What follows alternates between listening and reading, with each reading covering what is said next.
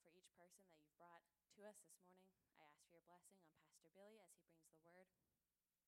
Lord, may we hear your word and apply it to our lives. Lord, may everything we do be for your glory and for the advancement of your kingdom. I pray these things in Jesus' name. Amen. Hallelujah. Praise the Lord. Bless you. Thank you so much. Thank you. Hallelujah. Well, I just have to say again, that last song was just a tremendous introduction.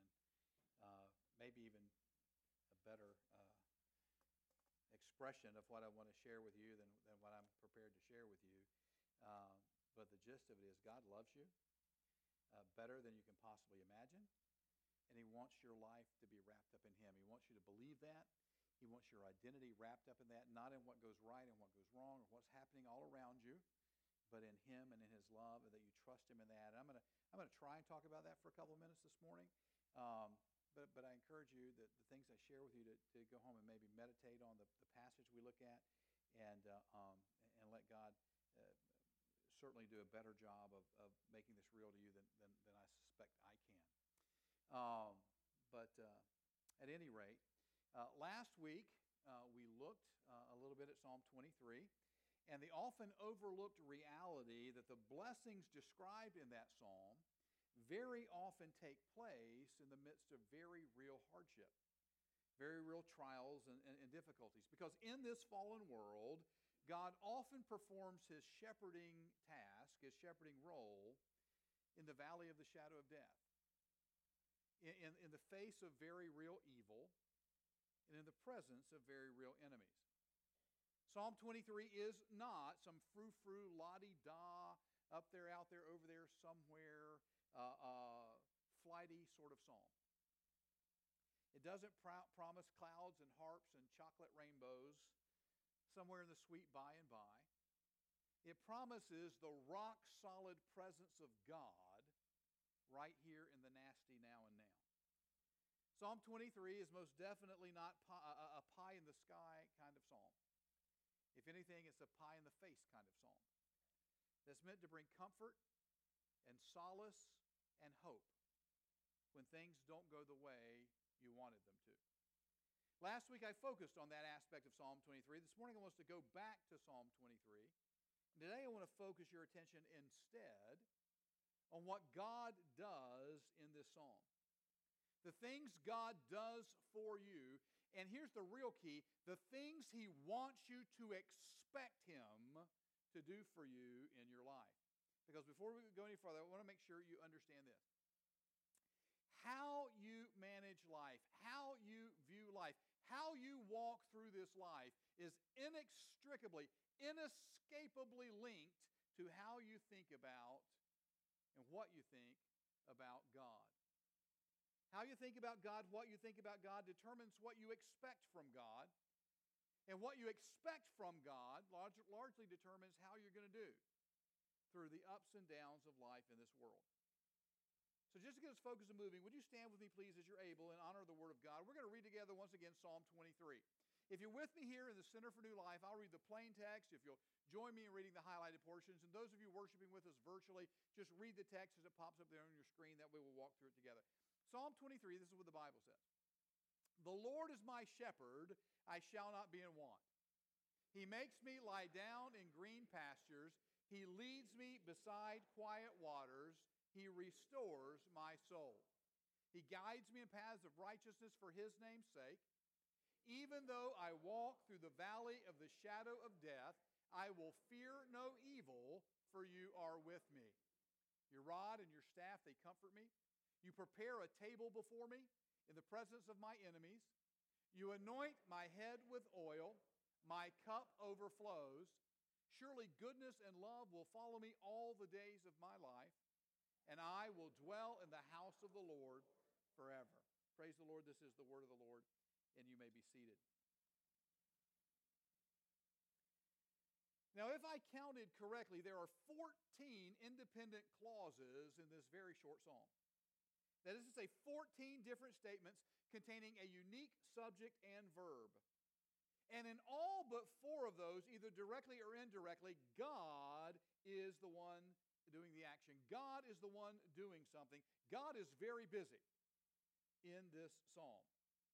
And in all those things that God is doing, in all those things he's doing in the psalm, he's doing them for you, if you are, in fact, his sheep. So for the next couple of minutes, I wanted to just take a little bit of time and look at just 4 of the things that this psalm says God does for his sheep. God does for those he loves. They are 4 things, what I really want you to understand this morning, that he wants you to expect from him, that he wants you to trust him for. And so let's just go ahead and get started. Number 1. And I actually highlighted this one somewhat last week. God wants you to expect him to restore your soul. The psalmist says, he restores my soul. And in Hebrew, the original Hebrew, the word translated here as soul is the word nephesh. Now, I am sure many of you have heard teachings in the past about differences between spirit and soul and body. And I really, really want to ask you not to apply any of that to this verse here, because frankly, it doesn't apply. The Hebrew word nephesh really refers to you as a person. It refers to your person, to your life, to your being. In other words, nephesh isn't just part of you. Nephesh is who and what you are. It's your soul in the sense that it is who you are. In Genesis chapter 2, God went to a lump of dirt and he breathed into it, and it became, the Bible says, a living nephesh. It became a living person we call Adam. So when Psalm 23 says that the Lord restores your nephesh, it means he restores your life. I like to say he returns you to you. He makes you alive again on the inside, reestablishing you as you really are. You as God intended you to be. Like I mentioned last week, sometimes in this broken world, our souls get chewed up, beaten down, worn out. And when that happens, it's not uncommon for people to say things like, I just don't feel like myself lately. Or maybe you've said of someone else, she's not really herself these days. Anybody ever felt like that? If you feel like almost like something's died inside of you, like you've kind of lost touch with yourself. You're walking around in a fog. You just feel like a shell of what you think you ought to be. Anybody felt like that before? When that happens to you, listen. The Lord your shepherd is at hand, and he wants to restore your soul. He wants to make you alive again. He wants to bring you back to you. He wants to do for you what he did for that lump of dirt. He wants to breathe his life into you. He wants you to feel alive again. He wants you to feel like yourself again, to bring you back to you. And so I want you to understand God wants you to expect him to restore your soul. Number 2. The Lord wants you to expect him because he loves you, because he cares for you. He wants you to expect him to lead you and guide you in the way you should go. The Bible says he guides me in paths of righteousness for his name's sake. Sometimes when the Lord does this, he takes you by the hand and walks you right where you need to be. Sometimes he just kind of points the way, standing close by like a loving parent, but never letting you out of sight, but urging you to take the steps you need to take in order for you to get where you need to be. Your shepherd never leaves you, but he doesn't always carry you either. As I've grown in the Lord over the years, I have personally come to appreciate this particular act of shepherding more and more. As I've come more and more to recognize how desperately I need the Lord's guidance. How very prone I am. How very apt I am to race off sometimes in the wrong direction. Years ago when I was in college, 2 of my roommates and I were going to take a trip to the beach. One of my roommates was kind of leading the way, and I was riding with another roommate in his car. We got, about 2 hours from actually east of here on our way to Myrtle Beach, and we're on some country road somewhere in South Carolina. And my roommate in the lead car got out of sight. And I knew very well that the roommate I was riding with had a very serious problem with directions. He was directionally challenged. At the time, we were living in an off-campus apartment, and for the first month we were there, I kid you not, the first month every day, he would leave our apartment, he'd leave the parking lot, turn the wrong way, and go into a dead end for a month. And so when the guy in the lead car got out of sight, I got nervous. And I asked my roommate, I said, do you know how to get to the beach from here? Not do you know how to get to the beach, but do you know how to get to the beach from here? He said, he blew off the question, oh, don't worry about it, it's not a problem, absolutely. And even if I didn't know how to get to the beach from here, I'd just head west till we hit water.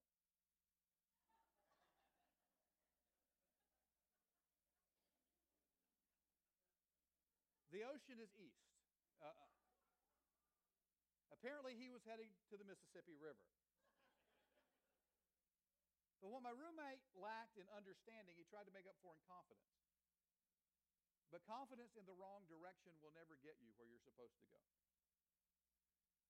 Because of the fall, you and I were all born with desperately broken internal compasses. Badly broken moral compasses. As a result of that, what feels right to you isn't always right. What seems right to you isn't always right. What comes very naturally to us is still very often the wrong way. Just because it's natural doesn't mean it's right. The truth is, there are a lot of things that come very naturally to us that are very, very wrong. Lust comes very naturally. Lying comes very naturally. Outbursts of anger and temper come very naturally. All manner of selfishness comes very, very naturally. Now, our culture may actually celebrate some of those things on occasion, but as the people of God, we must be better. And what comes naturally to us is often not the right way to go. And frequently, the direction your friends are heading, the direction everybody around you is heading, frequently is not the right way to go either. There's a line from an old hymn that says, "Prone to wander, Lord, I feel it." Because I am so prone to wander, and because you are so prone to wander, the Lord your shepherd is thoroughly committed to guide you in paths of righteousness. And notice, by the way, that he guides you in paths, in places already well worn, places already well traveled by many before you. Many, many, many saints before you. And most importantly, well traveled by the Lord himself. He guides you in paths of righteousness, the very same paths he walked himself. Paths that lead you in right living, paths that lead you to right places. He guides you in the way of the cross, in the way of self-renunciation and self-sacrifice. He guides you in the way of humility and honesty and love and service and holiness. He guides you in the way of loving God and loving people, putting others ahead of yourself. Jesus personally paved the way for you. He walked ahead of you and wore down the path for you. And here's what that means. He never asks anything of you he's not been willing to do himself. Number 3. The Lord wants you to expect him to accompany you throughout your life. The psalm says, "I will fear no evil, for you are with me." On this point, the Bible is very clear, actually to the point of some measure of redundancy. Hebrews 13:5 quotes God as saying, "Never will I leave you. Never will I forsake you." In Matthew 28:20, the Lord Jesus himself says, "Surely I am with you always, to the end of the age." In Psalm 139, the psalmist writes, "Where can I go from your spirit? Where can I flee from your presence? If I go up to the heavens, you are there. If I make my bed in the depths, you are there. If I rise on the wings of the dawn, if I settle on the far side of the sea, even there your hand will guide me. Your right hand will hold me fast." A fundamental function of any shepherd is simply to be there. This, by the way, is the Bible answer to the present-day problem of pain. When people ask, where was God when this or that hard thing happened? The answer is, if you love him and follow him, if you're one of his sheep and he really is your shepherd, the answer is he was right there with you, walking through it with you, suffering through it with you. When Stephen was being stoned to death in Acts chapter 7, the Lord was right there, standing with him. When Peter and Paul and Jim Elliott and Nate Saint and thousands of others like them were being killed for their testimony of Jesus, the Lord was right there with them. Now, I don't know. I don't know why he doesn't always step in right now to stop hard things from happening. But I do know that a day is coming when he will do exactly that. Once and for all and forever. A day is coming when Jesus will come back and set everything right. When he'll return in all his glory to judge everything that's wrong, to heal everything that's hurt, and to fix everything that's broken. And when that day comes, I am convinced, you'll be convinced, that everything you've had to endure in the meantime was well worth the wait. And so in the meantime, the psalmist says, I will fear no evil. It doesn't say there is no evil. It just says, I will not fear it, for you are with me. Number 4. The Lord wants you to expect him to provide for you. Verse 5 begins, you prepare a table before me in the presence of my enemies. And here you find the simple promise that the Lord your shepherd meets your needs. After all, the psalm opens up, the Lord is my shepherd, I shall not be in want. Some of you have probably sometime or other heard the Lord referred to as Jehovah Jireh. There was a song back in the 80s, Jehovah Jireh, my provider, his grace is sufficient for me. Anybody? Yeah? Yeah. Christian music's come a long way since then. Most people translate Jehovah Jireh, the words Jehovah Jireh, as the Lord provides or the Lord will provide. And without a doubt, within the context and the intention of the text, where you find that name in Genesis 22:14, that's what it refers to. But it's fascinating to me that in Hebrew, the words Jehovah Jireh literally mean the Lord sees.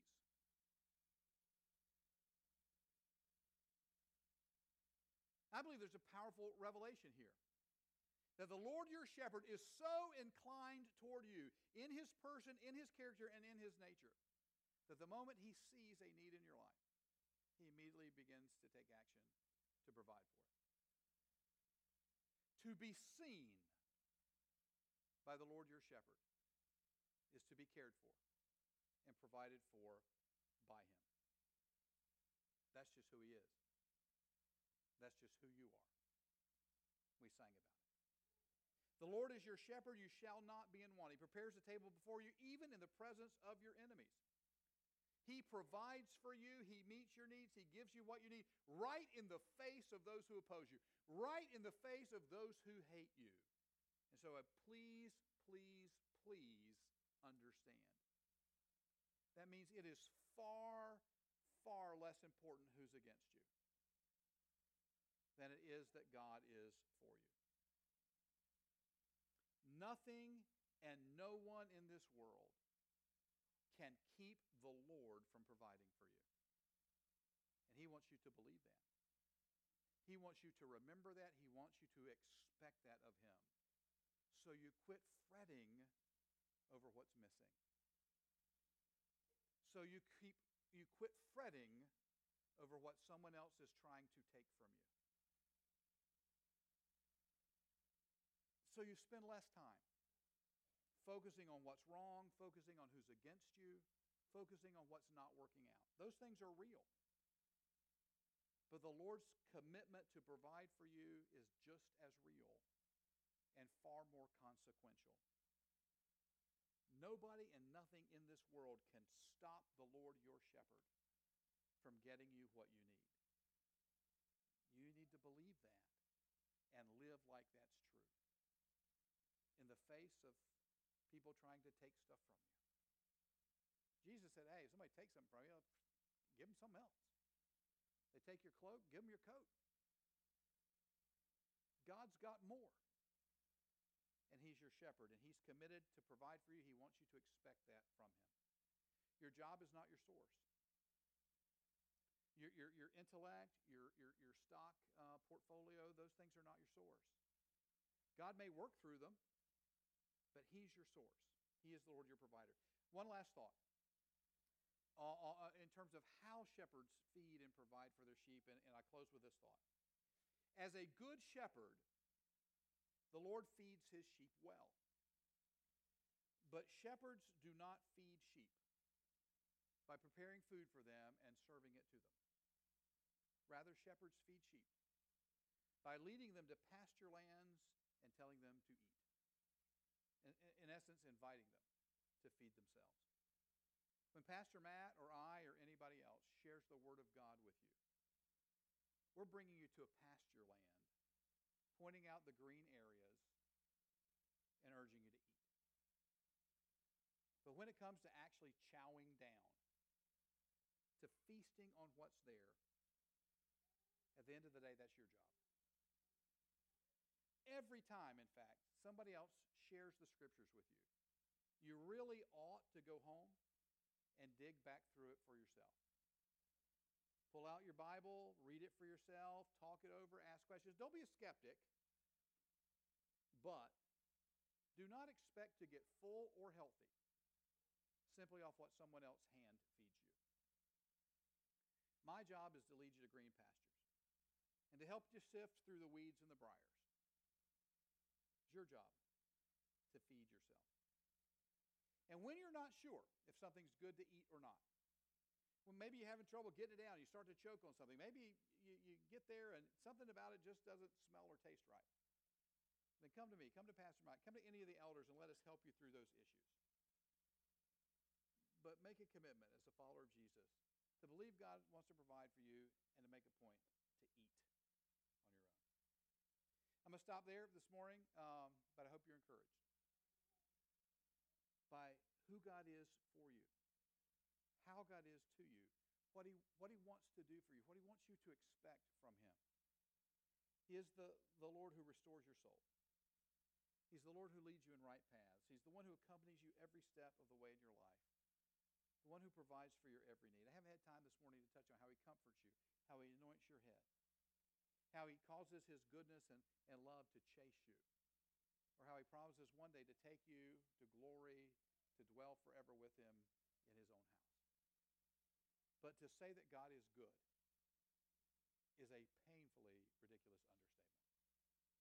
He wants you to believe how much He loves you. He wants you to identify with Him and trust Him and expect Him to care for you in this way, so you don't live in trepidation and worry and anxiety and despair. Let's pray. Father, as always, we thank You for the power and the clarity of Your word.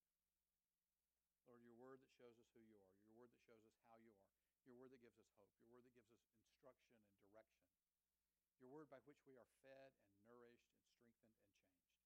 Change us, we pray, by Your word. Lord, I pray that as we meditate on these words, as we ruminate on these words, as we take them in and let them do their work inside of us, Your words in Psalm 23, Lord, that we would believe them and we would trust in them and we would adapt our lives to them. We would change how we function in this world for Your glory, for our benefit, for the benefit of others. In Jesus' name, amen, hallelujah, and amen. Praise the Lord.